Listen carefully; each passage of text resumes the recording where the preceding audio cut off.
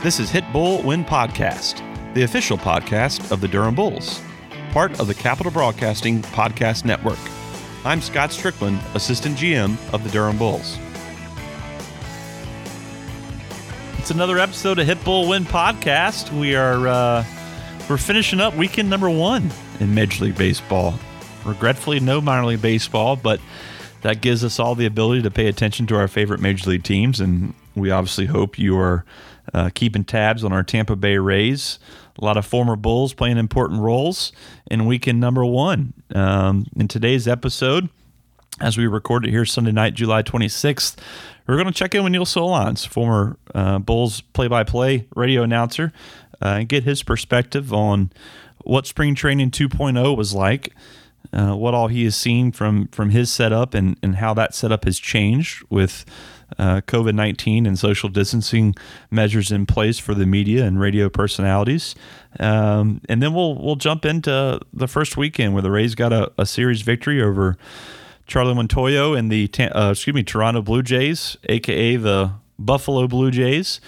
Win in 2 games in comeback fashion with a really wacky game today with Game 3 of the series. A lot of oddities played out, including the first extra inning game for the Rays, and with a runner starting on second, which we're here in Durham, we're somewhat accustomed to the last 2 seasons. But a big thanks to Neil for jumping on the podcast with us, and I think he gives us a great perspective on the first weekend. So let's welcome Neil Solondz to the podcast. Neil, welcome back on. I believe you are the first repeat visitor and guest on Hit Bull Win Podcast. Wow. It's not quite as big as like multiple times on Saturday Night Live, but pretty cool. It's up there. Close. It's up there.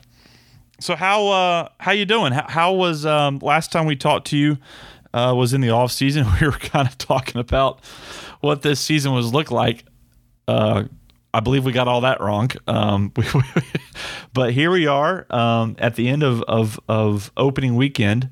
So what all did you see from your vantage point and your access points for spring training 2.0 and in this first weekend with kind of COVID related ramifications? What has it been like, and what all have you experienced? Well, it's definitely been different. For people who don't know, there's social distancing in broadcasting too, and for really all media. I mean, we're wearing whenever we're in the ballpark, when we're walking up to the ballpark, we're wearing masks.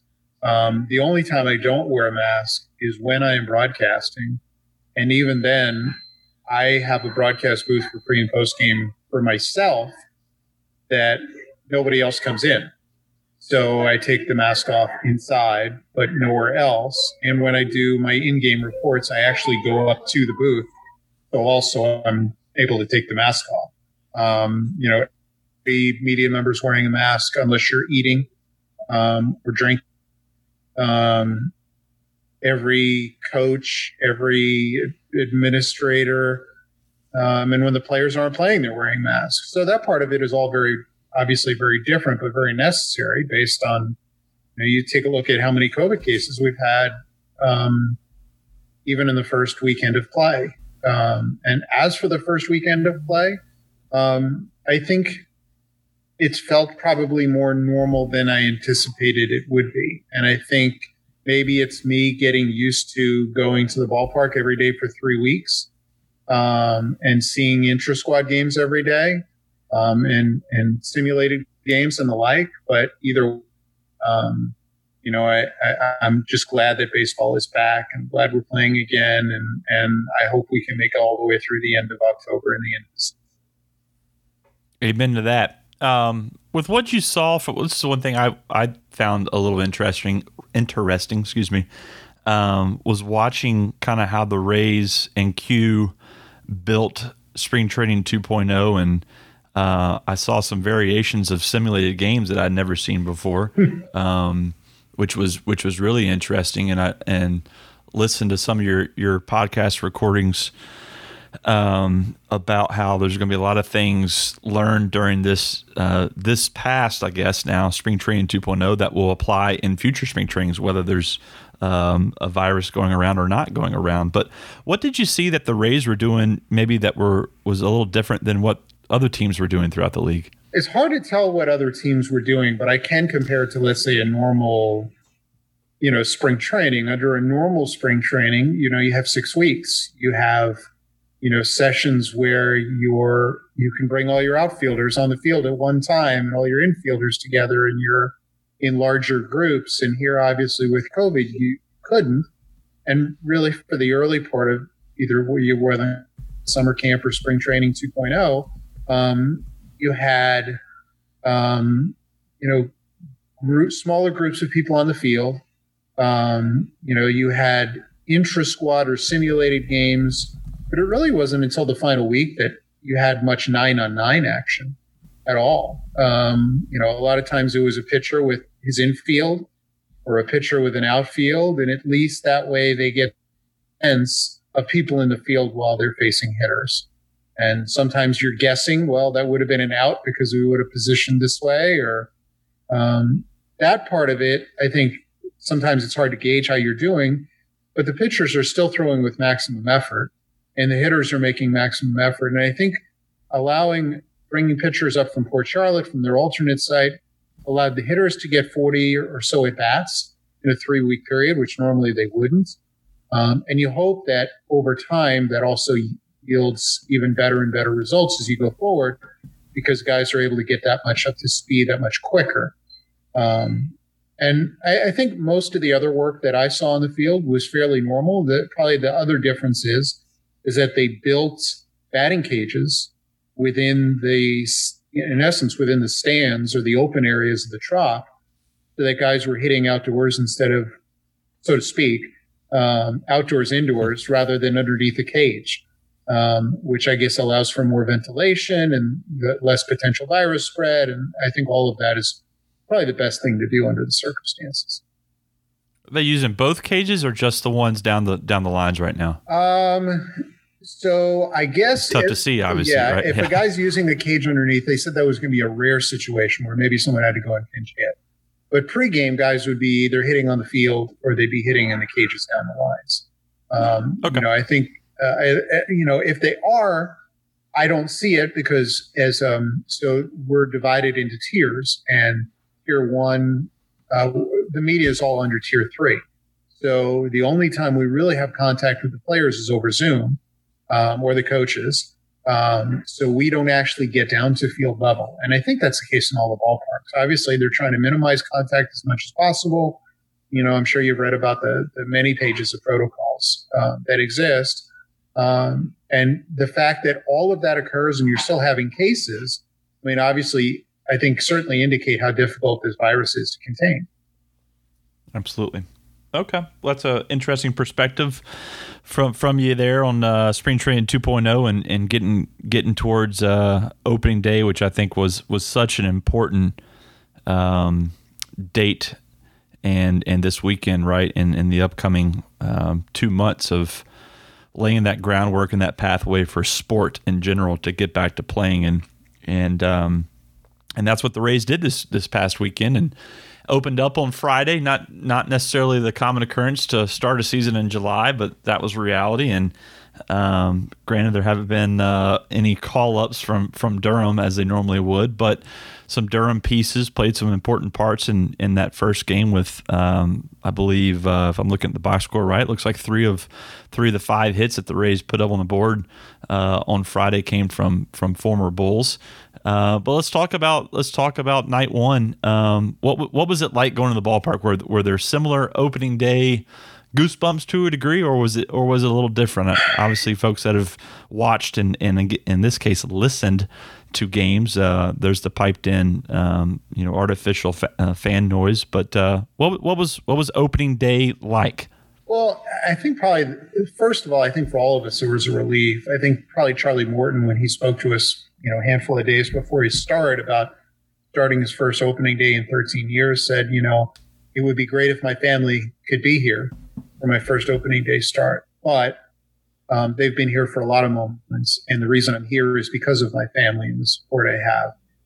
And so many people have done so many things to get all of us to this point, from players, the staff, the coaches, the management, the grounds crew, everybody involved, the Players Association, the owners, to get us back to this point that it does have special meaning. And I think for all of us that were in the ballpark on that night, it did have a lot of special meaning because it was allowing sports, among the four majors, it still was the first one to start games. And, I think that meant something to all of us.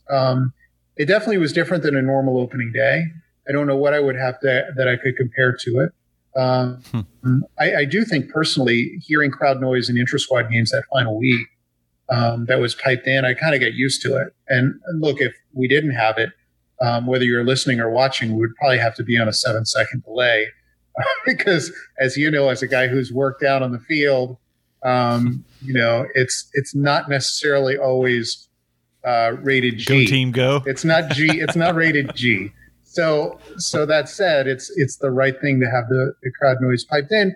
And most of the players that I have spoken to have said that it does help. It makes it feel more normal. Certainly, what you miss on an opening day is the pageantry of the players taking the field and the lines, and in this case, the real true raising of a banner for the post-season trip a year earlier. So that part of it is different, but I still think the meaning of opening day may have been as meaningful, if not more so than normal, just because of all it took to get here. And look, over the weekend, I think we had multiple days in a row of 12,000 or more cases in the state of Florida. I mean, I do hope that having games back gives some people who are going through very difficult times in whatever way they're dealing with the virus, it gives them something to escape to for a few hours and enjoy. Yeah, absolutely. It's funny, as I sit here and listen to you talk about the piped-in crowd noise and the covering up potentially some audio from the field. I didn't hear, even during today's game, which I listened to just about all of it, I didn't hear any of the words coming out of either dugout towards sharing their opinion about the strike zone today. I couldn't hear anything, and normally you can hear a little bit, right? You can if you listen carefully at the right moment, you're going to hear a little bit, and I wasn't able to hear any of that today. So it worked. Fascinating. It worked. Yeah, it's a success. So all right, night one, Rays going up against former Bulls manager Charlie Montoyo in the Toronto / at the time, I guess I don't even know if it was officially they had Buffalo. named them Buffalo before the game, so we knew they were going to play home games in Buffalo. Okay, so the 2 months Toronto Blue Jays and the 1 month Buffalo Blue Jays, as has additional information come out this afternoon about when they'll actually be able to play their first home game there. But Charlie Morton with an uncharacteristic, to a degree, start, especially compared to last year. Blue Jays got on the board first. What did you like about what the lineup did and what Charlie did, and what did you not like about it? I almost think in every game here you're going to expect the unexpected, because the preparation for the season is so different than normal.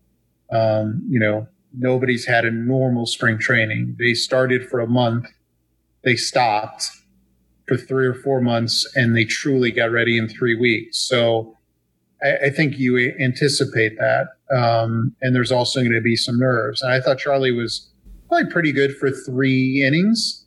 And then in the 4th and 5th, some of it was a little bad luck. Some of it was maybe pitches that weren't as crisp or sharp. Maybe in 2-3 weeks, you start to see that crispness to his stuff. And then I thought the Rays did what I would expect, is that they got in a hole and they battled back, and the depth of their pitching allowed them to give them a chance to get back in the game. And some nights it's going to work and some nights it's not. And on this night, it didn't quite work, but at least they found a way to give themselves a chance in the end, and you move on to the next day. And, as I said on the postgame show that night, the Rays won 96 games in 2019 and lost the opener. And they were 37-23 still after 60 games. So I'm like, they end up 37-23 after these 60. I'll be pretty happy. Be okay. Was there and obviously it's a little more difficult to pick up on. I would imagine it's a little more difficult to pick up on vibes from the guys when you're not able. When you're in the Zoom room, get down there on the field, right? When you're in the I call it the egg crate room, if that's okay, Neil. We call it the Zoom room. The Zoom room, okay. But when you're not able to kind of get that vibe, I'm curious though. Was there at least post game or pregame on day 2? Did you feel like there was any type of a relief from getting that first game out of the way and then saying, okay, let's go play ball now? And we got that first one out of the way. It's an normal season from this point forward. I think it was very similar to, hey, we got opening night out of the way, because I remember walking into clubhouses and the Rays lost their opener last year, and everyone's like, okay, well, we got the first one out. Now we can start to get into a routine, because as you know, this game is so much about having a routine and having fun and getting used to and accustomed to that. And most of the guys said, even though a lot is different, there's still a lot the same. The vibe in the clubhouse wasn't lost. The enthusiasm and the energy of guys hasn't been lost. And I think part of that is having such a young club that also is hungry, that lost in the playoffs last year, that wants to avenge that and wants to go further. And, I think Eric Neander said it well during the middle of the pandemic when we're waiting on the restart, that I think that the stoppage will make us more motivated. Because I think we were hungry going into the season, and I think that hunger is not going to just disappear over a 3 or 4 month period. What did you like in game 2 that you saw that might not have existed in game 1? Probably the timely hit. There wasn't a ton of hitting, but the hits came at the right moment. And I also thought that, something that we didn't see a ton of until Travis d'Arnaud arrived last year was some really good key at-bats by the catchers. Michael Perez drew a leadoff walk, and I think it was an 8-pitch at-bat or 7-pitch at-bat. And then he got doubled home by Ji-Man Choi, and that drove home the first run of the game and gave the Rays their first lead of the season. And then later on, it was Mike Zunino who had a single, because he had come and replaced Perez because of some switches. They pinch ran for Perez at the time. And Mike had the base hit that started the 3-run rally that eventually was the big triple by Brandon Lau. And obviously it was a different day because the lineup was different. You were facing, a left-hander in Hyun-Jun Ryu in day 1, and now you're facing a righty in Matt Shoemaker in day 2. So you had Choi and Ji-Man Choi and Brandon Lau at the top of the lineup. Different dynamic. You're still missing Austin Meadows, who's out with as he recovers from COVID, and hopefully he'll be back real soon. But you came up with the big moments, and you're able to use, I guess, what you would call your A bullpen. You're still without Diego Castillo, was not here for the weekend because his wife had a baby, so he was on the paternity list. But you were able to use the majority of your A bullpen, and you used Nick Anderson and what I call the highest leverage moment of the game, and he came through, and you're able to, from there, find a way to win in the 8th and hold on in the 9th. Always good to get the first win out of the way. Yes, especially last at-bat wins. I always think those give a team a lot of momentum, and the Rays had 2 of them over the weekend. They had, I think, 20 wins, or 19 or 20 wins last year in their final at-bat. So to get 2 on the first weekend was pretty cool.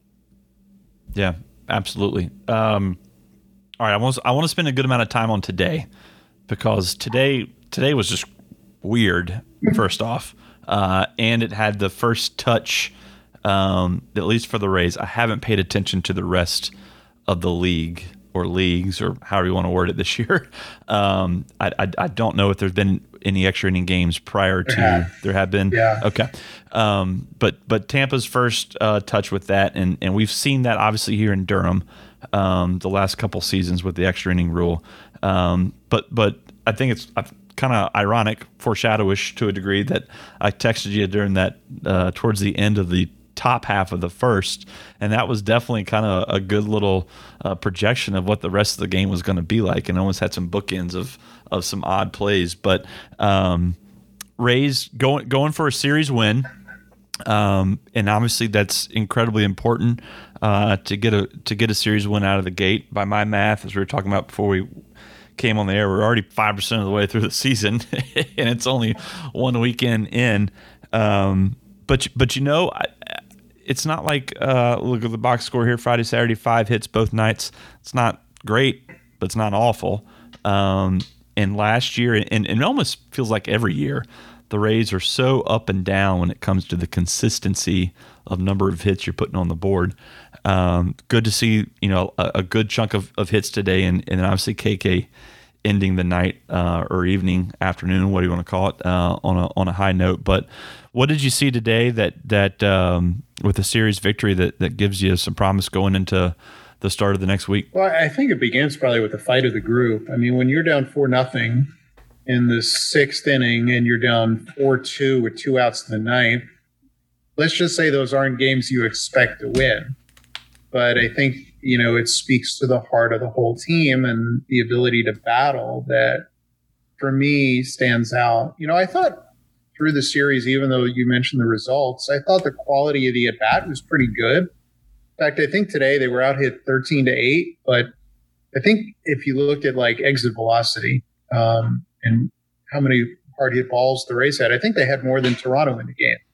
They just didn't find holes. And I thought that especially when it mattered, the quality of the at bat was pretty good. They walked 6 more times today. I think they walked 18 times in a 3-game series. I mean, that's also means that you're staying in the strike zone. I don't think it's a team that's looking to walk, but I think they're looking to have good at bats, and that's without Austin Meadows. So I was pretty encouraged by that, and it was also on a bullpen day when you got nobody pitched more than 3 innings for Toronto. So, and I think we're going to see a lot of that in this season with pitchers not stretched out and having to deal with injuries and COVID and the like.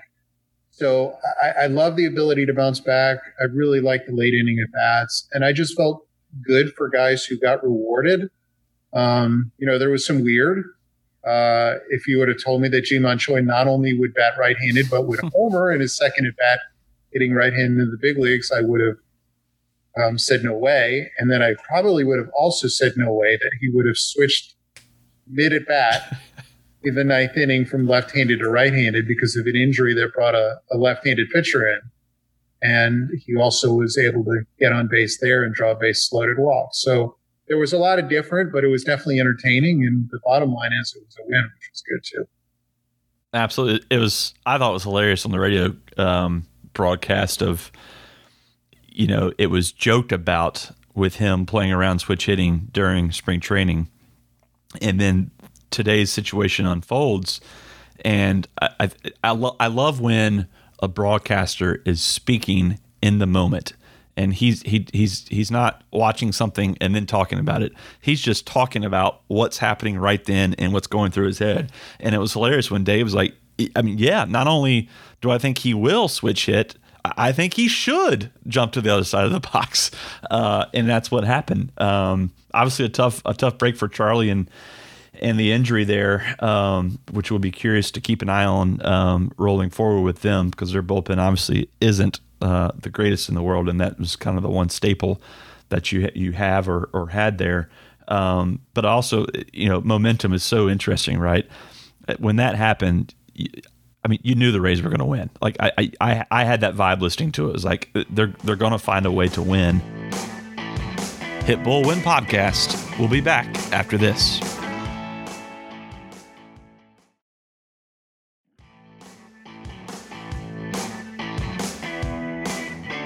Tell a great story. I think it's a great story.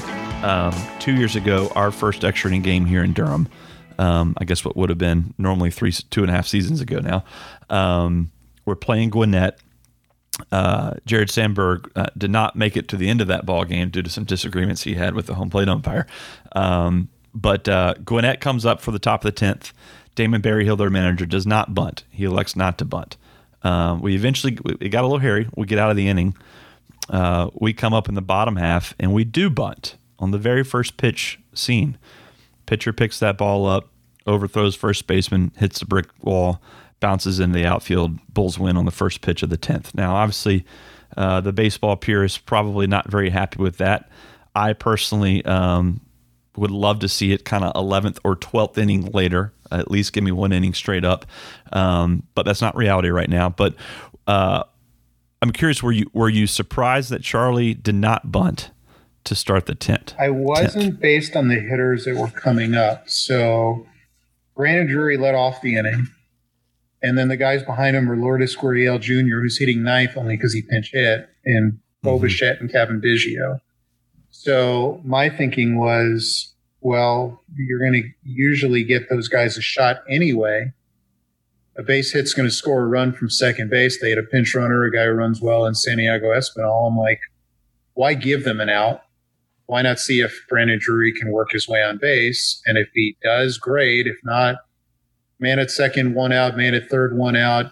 You're probably feel confident Bo Bichette or Gurriel's going to get a base hit and drive home a run. So why not look in that regard? So I was not surprised.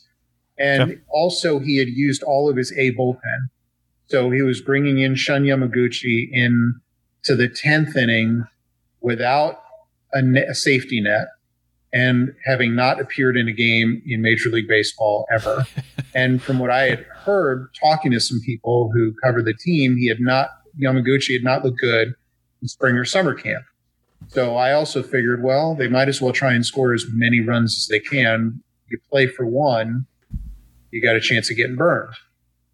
They didn't really play for one, but they ended up with one, and the result turned out. So I thought Charlie made the right decision. I really do. Okay. Yeah, that'll be fascinating to see how that plays out. So Toronto gets a run thanks to an overturned call at third. Not exactly a great day for Hunter down there at third with check swings and stealing third calls. But they get a run, and we go to the bottom of the 10th. Now, what I thought was interesting for folks who are listening to this who aren't incredibly familiar with the rule, the player who goes to second is the person who had the last out, who made the last out in the previous inning. And in this case, it was a Rays catcher. And in this case, it was the third of three Rays catchers.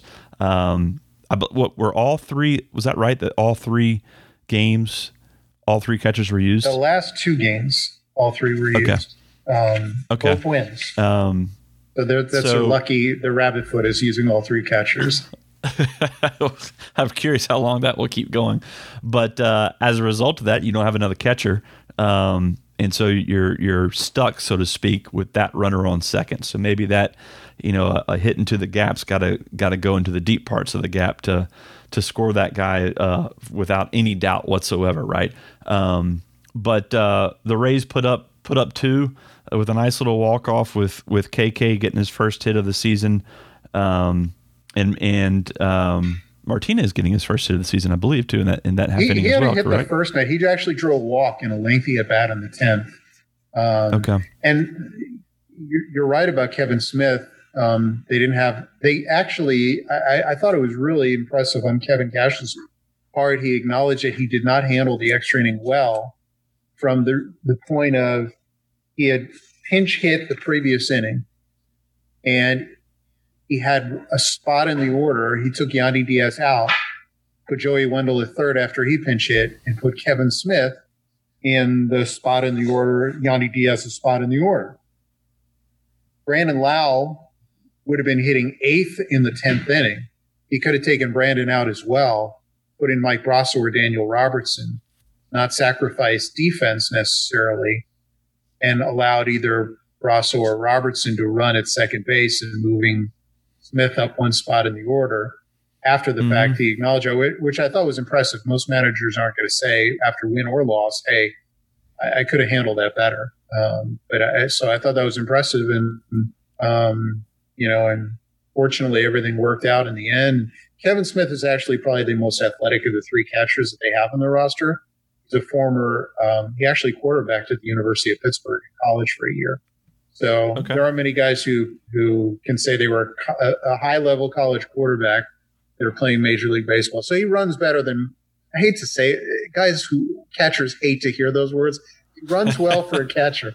He runs better than most catchers. Okay. There you go. Better worded. Yes.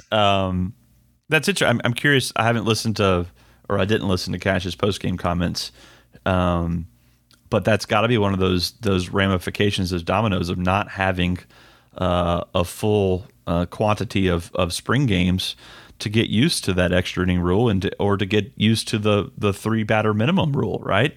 They're learning on the fly, so to speak, to this, right? Yeah, and I actually still don't know the answer to a question, which was, and it didn't impact the game, but Brian Moran had to be brought in because of Ken Giles' injury in the ninth inning. Not that it matters, but finishing off a walk, the walk is, because it was a 3-1 count, is counted on the previous pitcher, Ken Giles. But does that count as one of Brian Moran's first? Does that count as his first batter in the 3-batter rule? I wonder, just like for future situations, because that could come up too. And I honestly don't know the answer. I'm not 100% sure. Yeah. Okay. So wacky finish, wacky play over there at first. They're setting that up. But Rays get a needed win and a series win to open up the season. I kind of want to shift now to, as we start to wrap up, kind of what was learned over this first weekend. Other than the fact that we now have a switch hitting first baseman who also hit leadoff today. But there are some oddities, right? I picked up on some of them with I guess I missed it, that the official scores aren't in the ballpark. Oh, they're at home. Yes. They're at home. How about that? And they're getting supposedly some better feeds, but there was 2 instances right today on stolen bases, not stolen base. Corrected one of them when the other one probably should have been a stolen base as well, right? With Guerrero Jr., I believe, if I've got my memory correct. But obviously so many oddities that people are going to start to get used to. But kind of, if you could break it down, kind of COVID, what did we learn with the first weekend that we might not have expected going into it? And then what did we learn about the Rays and projections for the rest of the season off of only 3 games? But what did we learn this first weekend? Small sample size, but I think we all, if we didn't expect it, we saw firsthand around the game that teams are going to be fairly fragile, and health, both in injuries and COVID, are going to be extremely important in terms of keeping your group together.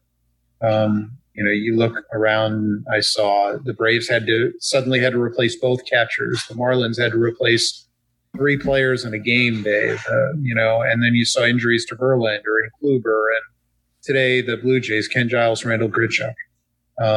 It's going to be challenging from that regard. And I think, players have told me they really need to be honest with how they're feeling.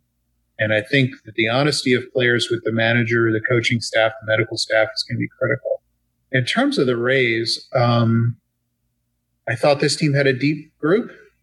And I think they showed it this weekend because they played without one of their best relievers, without one of their best hitters, and without one of their best starting pitchers, because Tyler Glasnow is going to start the Atlanta series. Yet they still found a way to come up with winning 2 out of 3. And I thought, to me, that was fairly impressive. And this team has the character that they had last year is not lost. And the hope is that they can get healthy and be at one unit. And I think the other stuff that happened really didn't surprise me. They needed to have their bullpen do well. The first 2 weeks, I think bullpens are the depth of a bullpen is going to be most important. A lot of nights you're going to be asked where your relievers may throw more innings than your starter. When you get down to 28 and then 26 players, I think it's going to even out, and your starters will throw more than your relievers. But there's still going to be nights where it's going to be a challenge, and it's all hands on deck, and it's do what you can to win that night and then move on to the next day and find a way to bury it, moment something happens 30 minutes later. Yeah, absolutely. It was good to see Blake today. A little bit erratic first inning there, and still put up. That's a lot of Blake Snell numbers right there, right? 5 strikeouts, 2 innings, knocked on the door to 50 pitches coming back, and hopefully that'll be a good bounce back and springboard for him rolling forward. But what can we expect? Last question here. What can we expect next series against Atlanta as the Rays roll on through into week 2, start to get to week 2 of the season? Schedule's not easy. They got to play 39 games in 41 days to start the year. And I think the Braves have like 20 straight days without a day off. So, and they're playing as we speak in New York against the Mets and having to then fly all the way to Florida. So I hope that takes a little bit of out of their sails. And it's not like the olden days where you would fly somebody ahead. Now you don't do that because of COVID. That's another change that, probably a Sunday night game, the Monday starter would have already been at the hotel sleeping and getting his rest. Not the case anymore. So I expect a tough series. I think, if you look at the teams, it's AL East and NL East. Baltimore's rebuilding. The Marlins, even though they took 3 of this weekend, are rebuilding still to a degree. But every other team and with 16 teams now making the playoffs, we didn't even touch on that. That was night 1. We just went from 10 to 16 teams making the playoffs. I mean, is really anybody out of it at the trading deadline? I mean, I would think that every team still feels, hey, all we need is one good month. Yeah, absolutely. And the Blue Jays, right after a really hard loss, you could also say, shoot, we were 3 outs away from winning our first series. And the radio broadcast hit on their success on the back half of the year there in August and first part of September there of playing some really good baseball with a young crew and hopefully more good things to come from them for our buddy Charlie. As long as they don't necessarily come against the Rays, we're A-okay with that, right? They can beat the Yankees as many times as they want. That's correct. They can season sweep the Yankees and the Red Sox. Hope Heim's not listening. Odds are he's probably not listening. But we'd be A-okay with that. So, well, Neil, thanks for taking some time out after a fun weekend of Rays baseball, and looking forward to listening to you and Dave and Andy the rest of the season. And thanks for thanks for joining us for your second appearance. We gotta send you a Bulls mask as a present or something like that, or maybe a 2020 This Is Bulls shirt. Yes, I saw those. Those were awesome. Yes, incredibly well received by the community. I would wear it proudly in Tampa Bay for all to see. Awesome. Thanks again, Neil. We appreciate it. You got it, man. All right, Bulls fans, that was Neil Solondz with the Tampa Bay Rays. Great chat there about opening weekend. How great was it to get some baseball back in our lives? Thursday night was fun watching, I guess, a game and a quarter with Washington and New York getting rained out. But Friday was awesome. A lot of fun going home and watching our former Bulls lace them back up and play a great ball game Friday night, Saturday, and Sunday. So hope everybody enjoyed the podcast. Hope everybody enjoyed Neil's perspective about the new normal and what we'll all have to get used to rolling forward in this abbreviated, wacky 2020 baseball season. But at least we've got baseball. All right, Bulls fans, check in next time with us on Hit Bull, the Win Podcast.